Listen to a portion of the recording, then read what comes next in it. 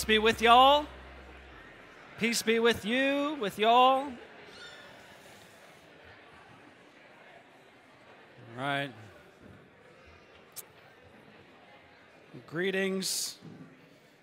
My name is Garrison. I'm one of the pastors here at Veritas Dayton. We are glad to be together this morning. If you are a guest with us and you're interested in learning more about our church and the goings on here, as Dan invited you to fill out a Connect card, please do that. In addition to that, we are actually having a Veritas in 10 just down in the dining room in the basement immediately, or not quite immediately, but almost immediately after the service. And so if you just go out these double doors, if you're interested in going to that, and the pastors will sit down with you and we'll explain the church in about 10 minutes. You just go through these double doors here and down into the dining room area. If you just go down those doors, you'll find it easily enough. And we'll be there to share a little bit about our church and be available to ask any questions you might have. We'll do our best to keep it to 10 minutes or less. If you have questions that make it go longer, we're willing to hang with you. So not an issue. Well, if you want to turn in your Bibles to Mark chapter 8 as we continue our sermon series, walking through Mark. It's our 32nd Sunday in Mark's Gospel.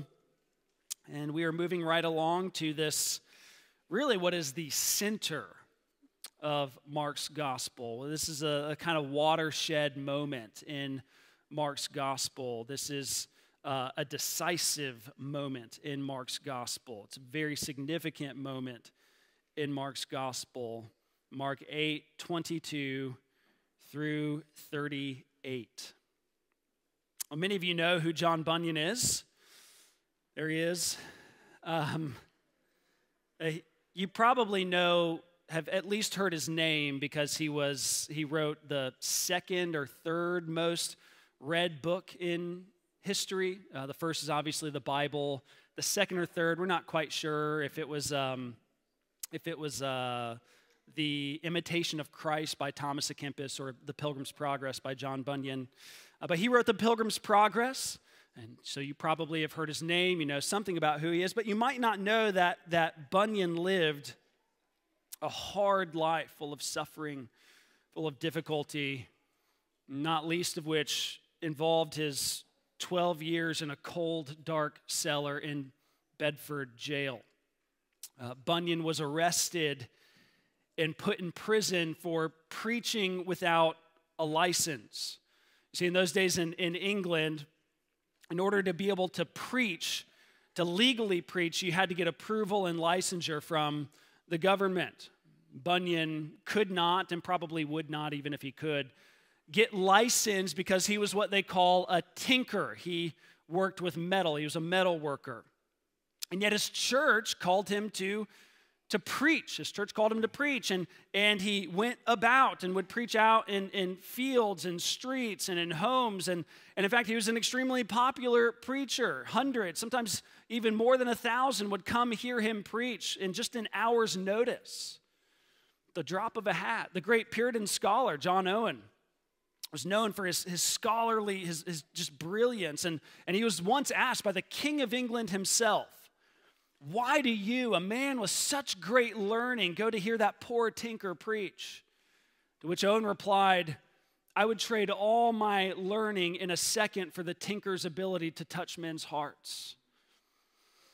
So eventually Bunyan was arrested and jailed, and this was extremely difficult. He had a pregnant young wife. She was left to raise 4 children from his first marriage on her own.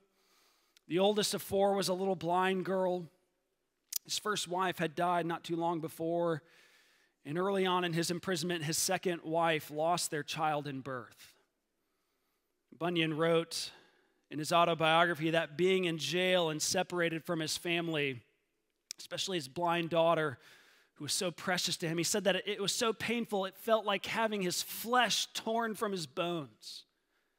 He said, "Oh, the thoughts of the hardship I thought my blind one might go under would break my heart into pieces." And yet in prison he stayed, and actually due to his refusal to agree to stop preaching. And he wrote that in order to endure and remain steadfast through it, he first had to pick up his cross and deny himself and die to all daily. He wrote this. He said in his autobiography about his imprisonment, he said, "I must pass a sentence of death upon everything that can be properly called a thing of this life, even to reckon myself, my wife, my children, my health, my enjoyment, and all as dead to me, and myself as dead to them." If you'd like to stand with me for the reading of God's holy and precious word, let's listen with reverence and joy to the words of our King here. Mark 8:22 through 38.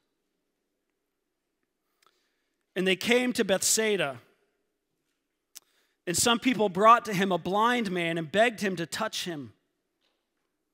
And he took the blind man by the hand and led him out of the village. And when he had spit on his eyes and laid his hands on him, he asked him, 'Do you see anything?' And he looked up and said, 'I see people, but they look like trees walking.' Then Jesus laid his hands on his eyes again, and he opened his eyes. His sight was restored, and he saw everything clearly. And he sent him to his home, saying, 'Do not even enter the village.' And Jesus went on with his disciples to the villages of Caesarea Philippi. And on the way, he asked his disciples, 'Who do people say that I am?' And they told him, 'John the Baptist. And others say Elijah, and others say one of the prophets.' And he asked them, 'But who do you say that I am?' Peter answered him, 'You are the Christ.' And he strictly charged them to tell no one about him. And he began to teach them that the Son of Man must suffer many things and be rejected by the elders and the chief priests and the scribes and be killed, and after 3 days rise again. And he said this plainly. And Peter took him aside and began to rebuke him. But turning and seeing his disciples, he rebuked Peter and said, 'Get behind me, Satan, for you are not setting your mind on the things of God, but on the things of man.' And calling the crowd to him with his disciples, he said to them, 'If anyone would come after me, let him deny himself and take up his cross and follow me. For whoever would save his life will lose it, but whoever loses his life for my sake and the gospel's will save it. For what does it profit a man to gain the whole world and forfeit his own soul? For what can a man give in return for his soul? For whoever is ashamed of me and of my words in this adulterous and sinful generation, of him will the Son of Man also be ashamed when he comes in the glory of his Father with the holy angels.'" This is the word of the Lord. Thanks be to God. Let's pray together. Father, please anoint the reading and preaching of your word with the presence and power of your Holy Spirit. Let the words of my mouth and the meditation of all our hearts be acceptable in your sight, O Lord, our rock and our Redeemer. Through Christ our Lord, we pray. Amen. You can be seated. Well, our passage starts with a parable of the passage itself, really.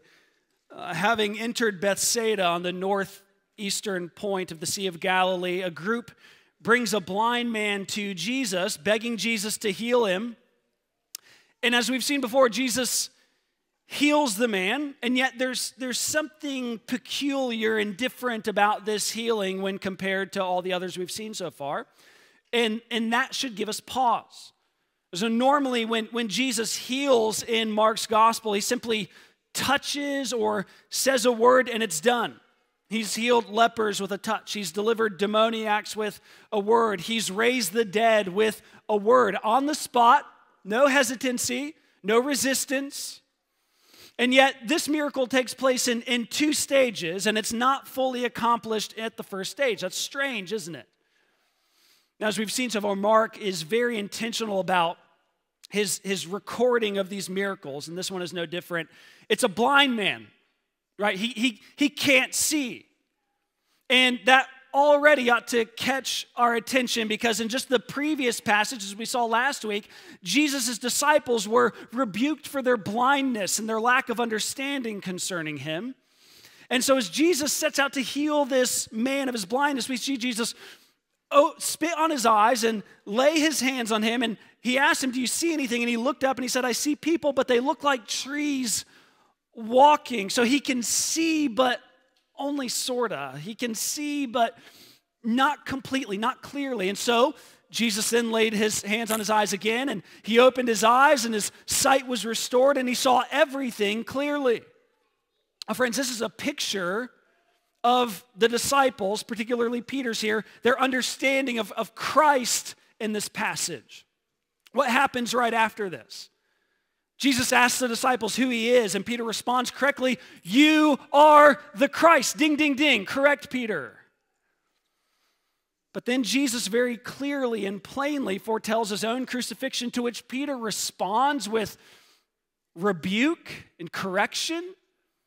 And it seems that Peter sees, but not entirely clearly, not yet. And this miracle in this parable is not only a parable of the disciples' state here, it's also a parable of the kind of shift that's taking place here in Mark's gospel. Well, up until this point in Mark's gospel, the emphasis or the main theme has been Christ's identity as the Messiah, as the Son of God, as the Son of Man from Daniel 7, who has come to rule over God's people as God's king in Christ, ushering his kingdom forever. And yet this is a watershed moment in Mark's gospel. We have a shift of theme here. The theme from this point on in Mark will be the suffering and the crucifixion of this king. He is king, yes, but he is a king who has come to be enthroned upon a cross for the sins of his people. He is Christ, yes, but he is the Christ of the cross. And so not only are the disciples beginning to get a clearer view of Jesus, but Mark's readers here, us, we are being beckoned into a clearer view of Jesus, to see Jesus as the Christ, who has come to be crucified, and who is calling us to follow him in crucifixion. So we're going to unpack this now with 4 stages of the question, the confession, the Christ, or the cross rather, and the call. The question, the confession, the cross, and the call. First, look with me at the question. Find this in verse 27. Jesus and his disciples are traveling to Caesarea Philippi, and with a Deuteronomy 6:7 kind of approach, Jesus is teaching them as they're on their way. While they're on their way, Jesus asks his disciples, "Who do people say that I am?" We've already seen that news of Jesus had been spreading throughout the region. His miracles, his teaching, his deliverances had gained public attention. And with that, there had been talk concerning Jesus' identity. And the rumors spread, we see from the disciples' response here. They say, well, some say that you're John the Baptist, and others say you're Elijah, and others say you're one of the prophets. Well, it seems a number of opinions are being transmitted, but not the one that is true. And I would take this opportunity to remind you, friends, that there's no shortage of confusion regarding the identity of Jesus in the world. Vague ideas about Jesus are still common, if not more so, regarding the most famous name in human history. Confusion abounds the same as it did 2,000 years ago. If I were to ask you the question, what do people say about Jesus? Who do your neighbors say he is? We'd gather up a plethora of answers, wouldn't we? Many of our neighbors would say that Jesus was a great teacher, but nothing more. Others would say he's just a relic of a bygone era. Even in churches, many would view Jesus as a good luck charm, or a genie there to grant them their wishes and desires, or simply an affirmation machine meant to improve one's self-esteem. Our Muslim neighbors would view him as nothing more than a prophet, certainly not God in the flesh.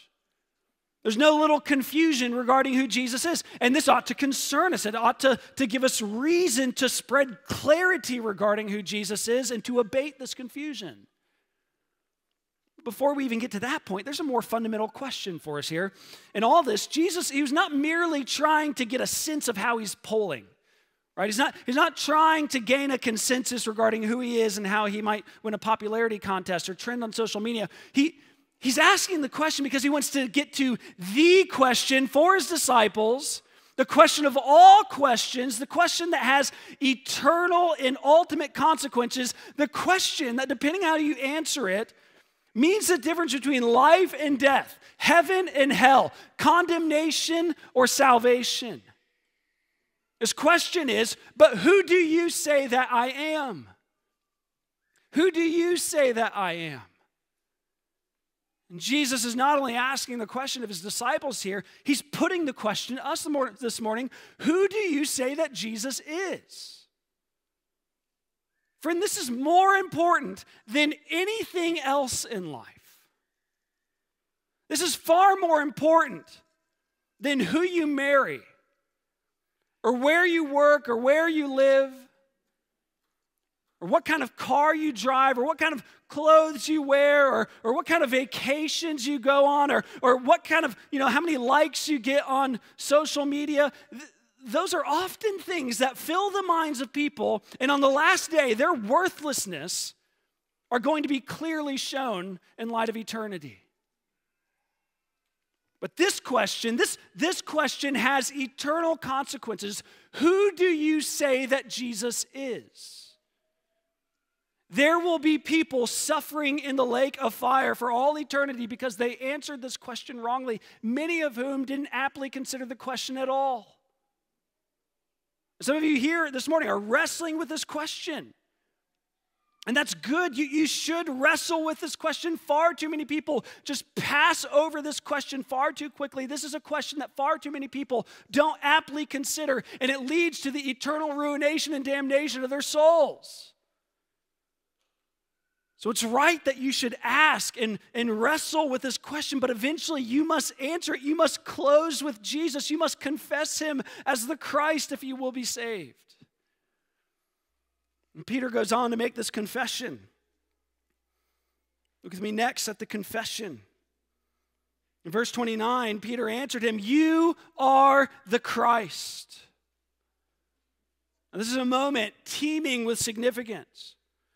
So far, the only ones in Mark's gospel who have identified Jesus as the Messiah have been Mark in his editorial comments and his introduction, the Father at Jesus' baptism, and a legion of demons in chapter 3. But here we find the first human confession of someone within the narrative itself. And this is no small thing. God is opening eyes and softening hearts here to know and understand who Jesus is. In Matthew's account of this same event, Matthew 16:17, Jesus responds to this confession to Peter saying, "Blessed are you, Simon Bar-Jonah," that means Simon, son of John, "for flesh and blood has not revealed this to you, but my Father who is in heaven." This has been divinely revealed to Peter. Peter, like all of us, he's so spiritually dull, so hard-hearted in his natural state. 1 Corinthians 2:14, the natural person does not accept the things of the Spirit of God, for they are folly to him, and he's not able to understand them because they're spiritually discerned. But here we find Peter understanding and comprehending something of who Christ is. This is owed to none other than a sovereign work of God. Peter sees Jesus as the Christ. But then this can bring a bit of confusion here. For some, I don't want to pass over this. What's with that particular language? You are the Christ. Well, some of us may not know that Christ is not Jesus' last name. It's a title. Christ comes from the Greek word Christos, which stands in the place of the Hebrew word for Messiah. Messiah is simply a word that means anointed one. In Israel, whenever someone was set apart for the office of king or prophet or priest, they were anointed with oil. They were, in essence, a kind of lowercase m Messiah, but then that term also came to be primarily used in the Bible and in Israel for the promised one of God who would eventually come and rescue and redeem his people. and usher in this new age, this age of the new creation and the resurrection, an age of flourishing and peace and salvation like never before. And Peter says that Jesus is that promised Messiah. He is that Christ figure. All of that and more is present in this little confession here. And let's remember that such confession is a crucial part of Christian discipleship. Such confessions are part of what set us apart from the world, and they often invite opposition from the world. But it's essential. Romans 10:9. If you confess with your mouth that Jesus is Lord and believe in your heart that God raised him from the dead, you will be saved. You must confess him. In contrast, Matthew 10:33 says, Jesus says, whoever denies me before men, I will also deny before my Father who is in heaven. This is an essential aspect of Christian discipleship. You must publicly identify with Christ. You must be baptized as a public declaration of your belonging to Christ. You must speak of the name of Christ when it's maligned at work. You must confess Christ and that you belong to him when it doesn't cost you, and even when it does. You must confess Christ. Now, undoubtedly, Mark's original audience would have seen here a worthy example to follow. They knew the burning heat of persecution. They remembered seeing their friends and fellow church members crucified in Rome under the intense persecution of Nero. They would have smelled the burning human flesh from when Nero lit Christians on fire to light his garden up to give light to his parties at night. Confessing Jesus as the Christ was costly for them, and yet they did it. It's costly for many in the world today. It's costly if you live in Afghanistan and Somalia and China. Confessing Christ there and in those kinds of places might cost you your family, your freedom. It might cost you your life. It can be costly here too. Confessing Christ and being baptized, you might have to sacrifice a certain standing in your family. Some of you have had to sacrifice certain jobs or positions. Some of you have had to walk away from valued relationships because confessing and publicly identifying with Christ is an essential part of Christian discipleship, and it can be costly. J.C. Ryle said of this text, he said, such bold confessions as Peter's are the truest evidence of saving faith and are required of every age if men will prove themselves to be Christ's disciples. We too must be ready to confess Christ ever as Peter did. We shall never find our master and his doctrine popular. We must be prepared to confess him with few on our side and many against. But let us take courage to walk in Peter's steps, and we shall not fail of receiving Peter's reward. Jesus takes notice of those who confess him before men and will one day confess them as his servants before an assembled world. Notice in verse 30 what Jesus tells his disciples. He says he strictly charged them to tell no one about him. That seems to contradict what we just talked about, but this was for a time before the crucifixion and resurrection and the day of Pentecost and sending of the Spirit. I know this can be confusing. Why does he not want people to know that he's the Messiah? Why not yet, at least? What is that? Well, it primarily had to do with these kind of preconditioned ideas common in Israel about what the Hebrew Messiah would be. Galilee was a hotbed for messianic expectations. The Jews, by this time, they'd been under foreign pagan rule for about 700 years. In the intertestamental period, many claims have been propagated throughout Israel that this Messiah figure that we find in the scriptures and from texts like Daniel 7 and Psalm 2, that this Messiah figure would come and bring political and military and national liberation from their oppressors. That he would be a political king and a military leader who would lead the nation of Israel into a bloody battle against their oppressors and free them from the yoke of foreign rule.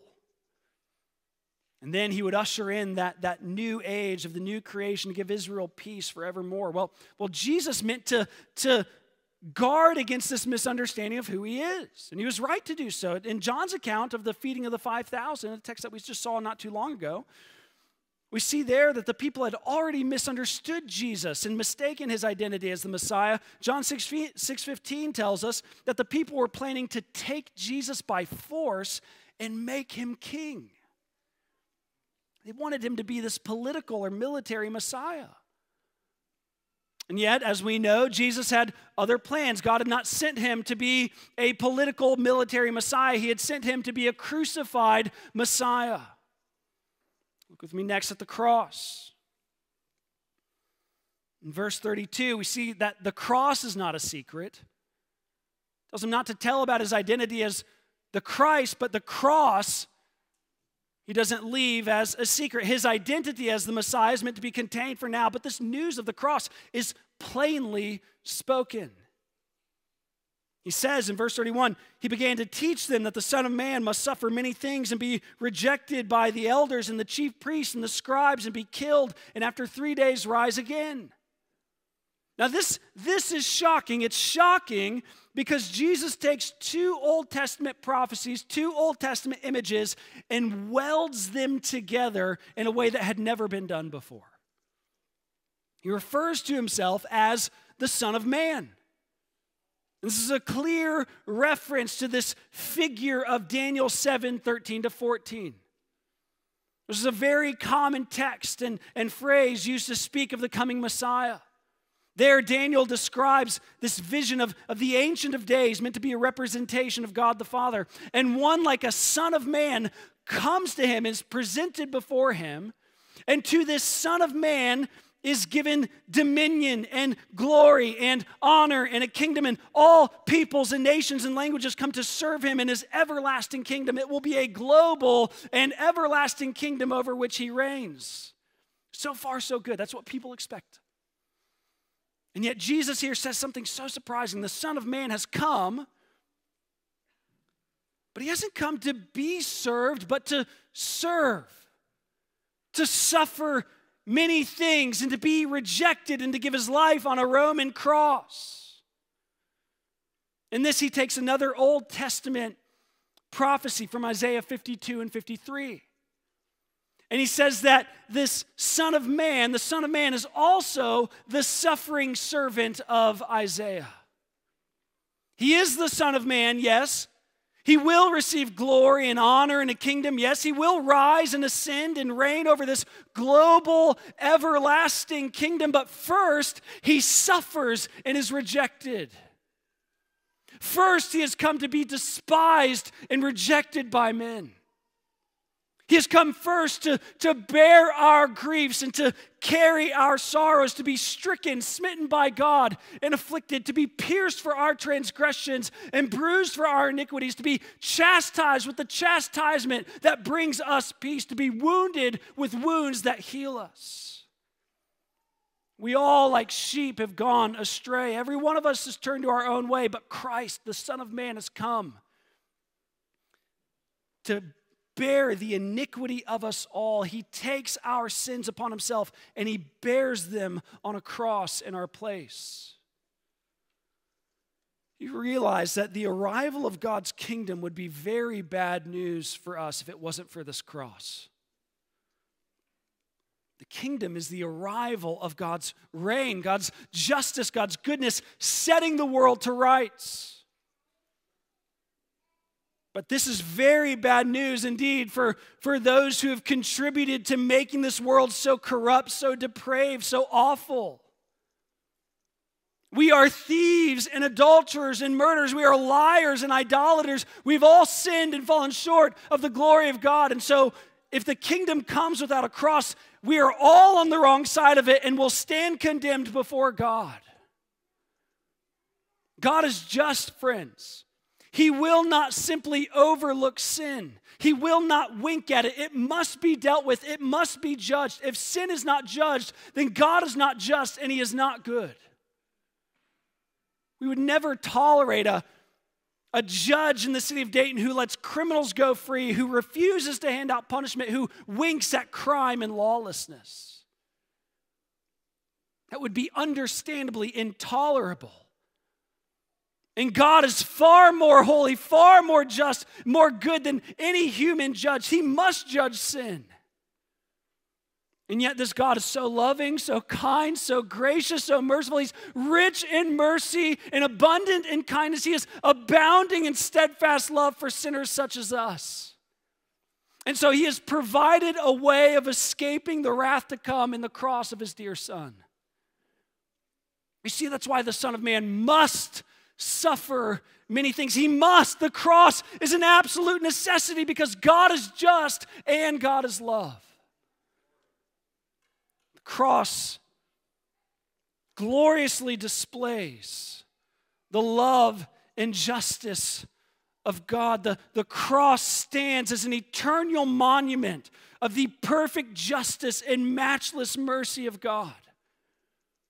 Because at the cross, the just wrath of God was fully satisfied in Christ. Christ on that cross absorbed the wrath of God for all who put their faith in him.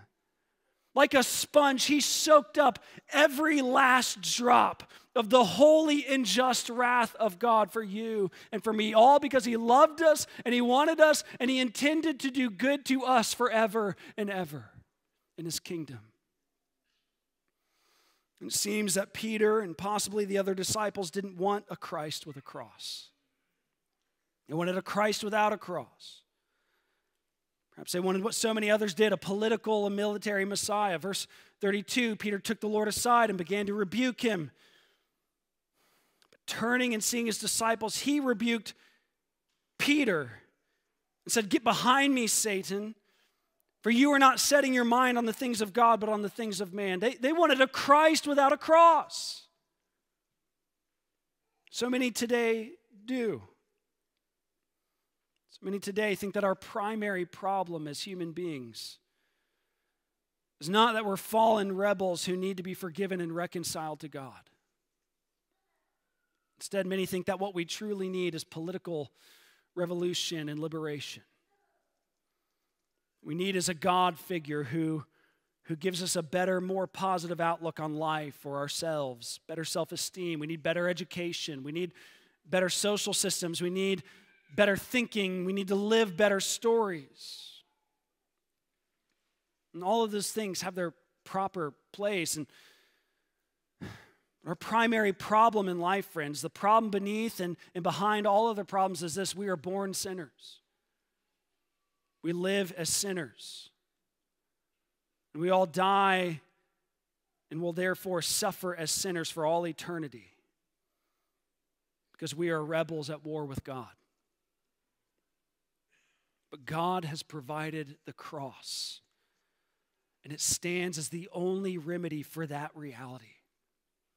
There's no Christ, there's no kingdom for us without a cross. And friends, there's also no Christian discipleship without a cross either. With me last at the call. Jesus rebuked Peter. And calling the crowd to him with his disciples, he said to them, "If anyone would come after me, let him deny himself and pick up his cross and follow me." Christ alone bore the cross of our salvation. But we must all bear the cross of Christian discipleship. And perhaps our understanding of crucifixion today is somewhat anemic. We don't as readily get the offense of this statement. We wear little golden crosses around our necks and we hang up decorative crosses in our homes. But in the first century, that would have been like wearing a little golden electric chair around your neck or hanging up a noose in your home. The cross is an instrument of execution. It was a means by which people were put to death. And the life to which we are called in Christian discipleship, Jesus says, is worthy of being compared to nothing less than a cross. It's compared to being tortured, executed, put to death. The cross of Christian discipleship, friends, is not taken up by going without sweets during Lent. It's not dealing with a difficult mother-in-law. It's not helping a Christian friend move. It's not even undergoing the sufferings common to us as humanity. The cross of Christian discipleship at its core is denying, rejecting, turning away from the idols of self and all that pleases self. It is intentionally choosing a life which aims at pleasing Christ above all, even when it pains self. It takes all of the things that we place our identity and value on in life. It takes health, wealth, marriage, children, comfort, freedom, work, cars, clothes, education, sexual pleasure, and everything else, and it places it all on the table and says to Jesus, I would rather give up all of this if it means I might gain you.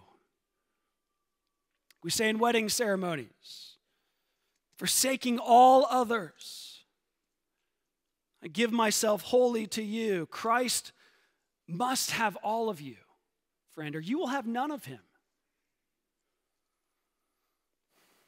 And notice this is a universal call here. If anyone would come after me, if anyone. Well, some have treated texts such as this as a call to a sort of deeper Christianity or sort of deeper discipleship, that there's two kinds of or two levels of Christian discipleship. There's the kind that chooses the bare minimum of belief and receives salvation. But then there's the kind that chooses a deeper allegiance to the lordship of Christ. I'm here to tell you this morning that is a fiction. There's no such Christianity. There's no discipleship without a cross. There's no Christ without a cross. There's no Christian without a cross. If you would have Christ and all of his benefits, you must take up his call to crucifixion. We all have ambitions, idols, desires, loves, lifestyles, behaviors, comforts that must be toppled from the throne of our hearts if we would gain Christ and his salvation.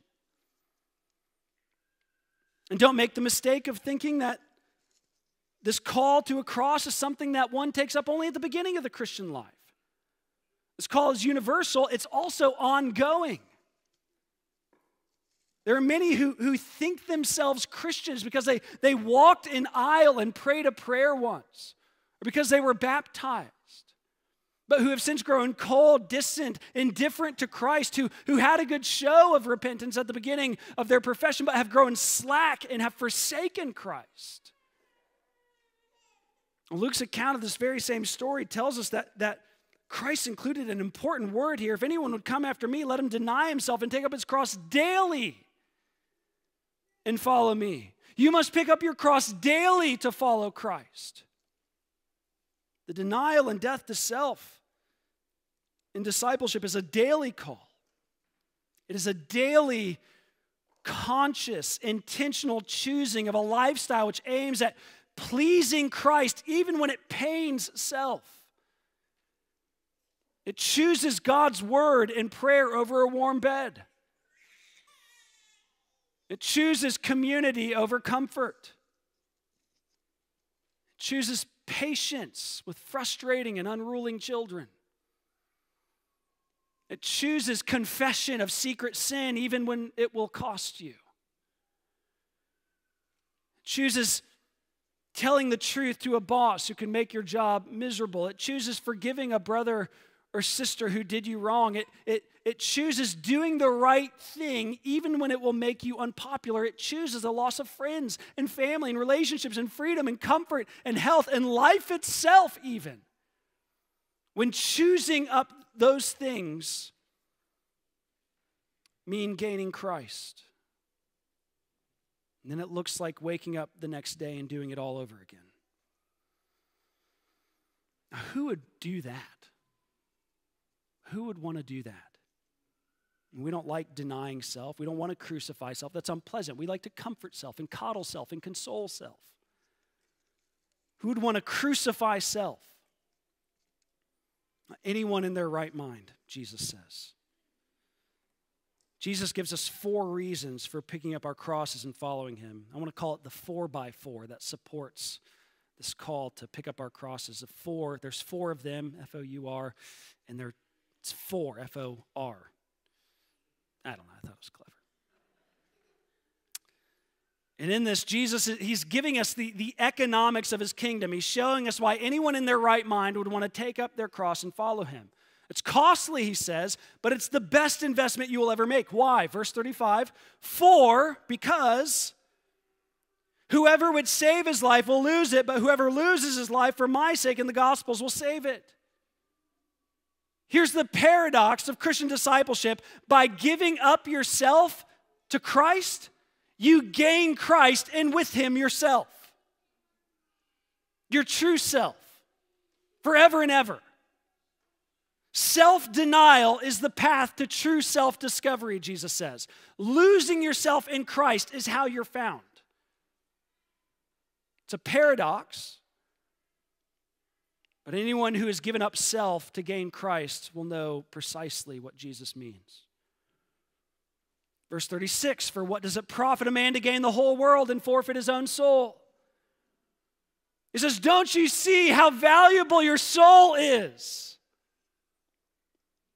And John Bunyan preached a great series of sermons on this very verse called The Greatness of the Soul. He says, your soul is so great, so valuable, so precious, so important, so priceless. It is worth giving up. Is it worth giving up your soul for all the world, for all sexual pleasure, for all honor or success? No. You could stack gold up to the stars from here to Cleveland, and it would not be worth giving up your soul in exchange for it.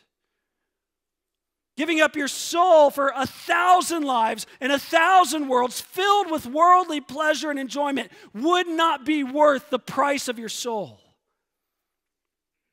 And yet if you refuse to pick up your cross and follow Christ, you will lose your soul. You will suffer forever and ever in the lake of fire. And even if you gain all earthly glory, doesn't that seem like such a waste in comparison? For what can a man give in return for his soul?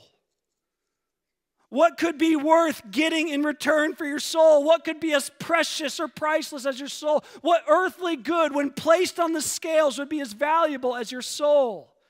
There's nothing, Jesus says. There's nothing.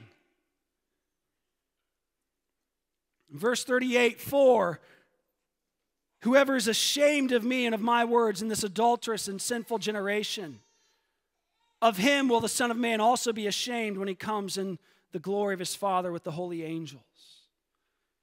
Gaining temporary comforts and honor and glory is nothing in comparison to the eternal comfort and honor and glory of the age to come for Christ's disciples.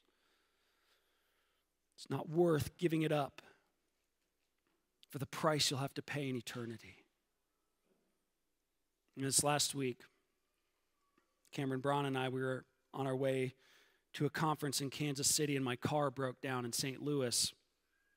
And it was the most convenient breakdown I've ever had in my life. We broke down right in front of a good mechanic. And Cameron grew up there, and his dad worked just about 5 minutes away and was just getting off work. So he came and picked us up and took us over to a car rental place.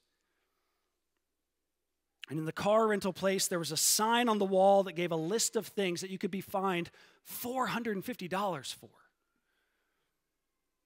If you smoked in the car, if there were any kind of weird excessive smells, if there was pet hair in the car, so on and so forth. And most of it made perfect sense, but there was one that caught my attention. It was if you get the windows tinted.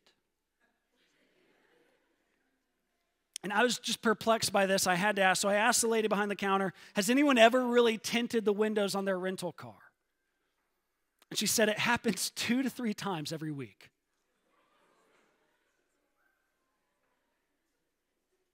Apparently, there are people who on a regular basis are getting rental cars, tinting the windows, returning them, and paying a high cost for it. And that makes about as much sense as us choosing self-centeredness and worldly glory instead of the cross and the Christ. Whatever comfort and glory we possess at the expense of Christ is temporary and will cost us dearly in the end. if you're not a Christian here today and you've been wrestling with this question of who Christ is and you've been counting the cost, know this, you will never, ever, not for all of eternity, regret picking up your cross and following Jesus. You will never regret it. It is costly, sometimes more than others. But it is infinitely worth the investment, because in picking up your cross and denying self, you gain self-discovery and eternal life. Close with Christ today. Don't wait. Your soul is too precious to waste. For those of you who do follow Christ, remember you must do this daily. It is a daily, conscious, intentional decision to aim at pleasing Christ, even when it pains self. You know, it seems like I get comments whenever I preach passages like this, messages like this. People say that picking up your cross is too abstract of an idea. It needs some practical application and steps and prescribed actions to know what it looks like to follow Christ. And maybe there's something to that. But I'd venture to say that it's more likely that our issues with picking up our crosses and self-denial are not due to a lack of know-how, but a lack of willingness. We all know how to sacrifice for what we love. There are parents in this room who willingly sacrifice every single day for your children. There are those of us in the room who sacrifice every day for the sake of job or school. There are people in this room who gladly and willingly sacrifice for the sake of their spouses and their marriage, forsaking all others, giving themselves wholly to this other person. And that's just because when you think that something is worth it, sacrifice just comes naturally, doesn't it? We don't need 12 steps to self-denial and picking up our crosses. We need to be enamored with the worthiness and beauty and excellence of Jesus. We need to see his worth and his excellence clearly. We need to see the Jesus who denied himself and gave himself wholly for us. We need to see this Jesus who gladly gave himself on that cross for us and for our salvation. We need to see this Jesus who knew only the pleasures and perfections and praises of heaven for all eternity past, but who stepped into human flesh to suffer and be rejected for you. The Jesus who did that in order to give you glory and honor and pleasure and life forever. The Jesus who did all of this so that you might have him and with him yourself for all eternity. When you see a Jesus like that, well, we're the whole realm of nature, mind, that we're an offering far too small. Love so amazing, so divine, demands my life, my soul, my all. He's worth passing a sentence of death upon everything that can be properly called a thing of this life. He is worth considering yourself, your spouse, your children, your job, your health, your enjoyment, and all as dead to you and you to them, because in dying to them you gain Christ. And with him you gain everything. Let's pray. Father, seal this word upon our hearts as we take the bread and the cup now. May we remember and be comforted by the cross of Jesus Christ, the cross of salvation. And may we also be strengthened to pick up the cross of Christian discipleship and follow him. I pray in his name. Amen.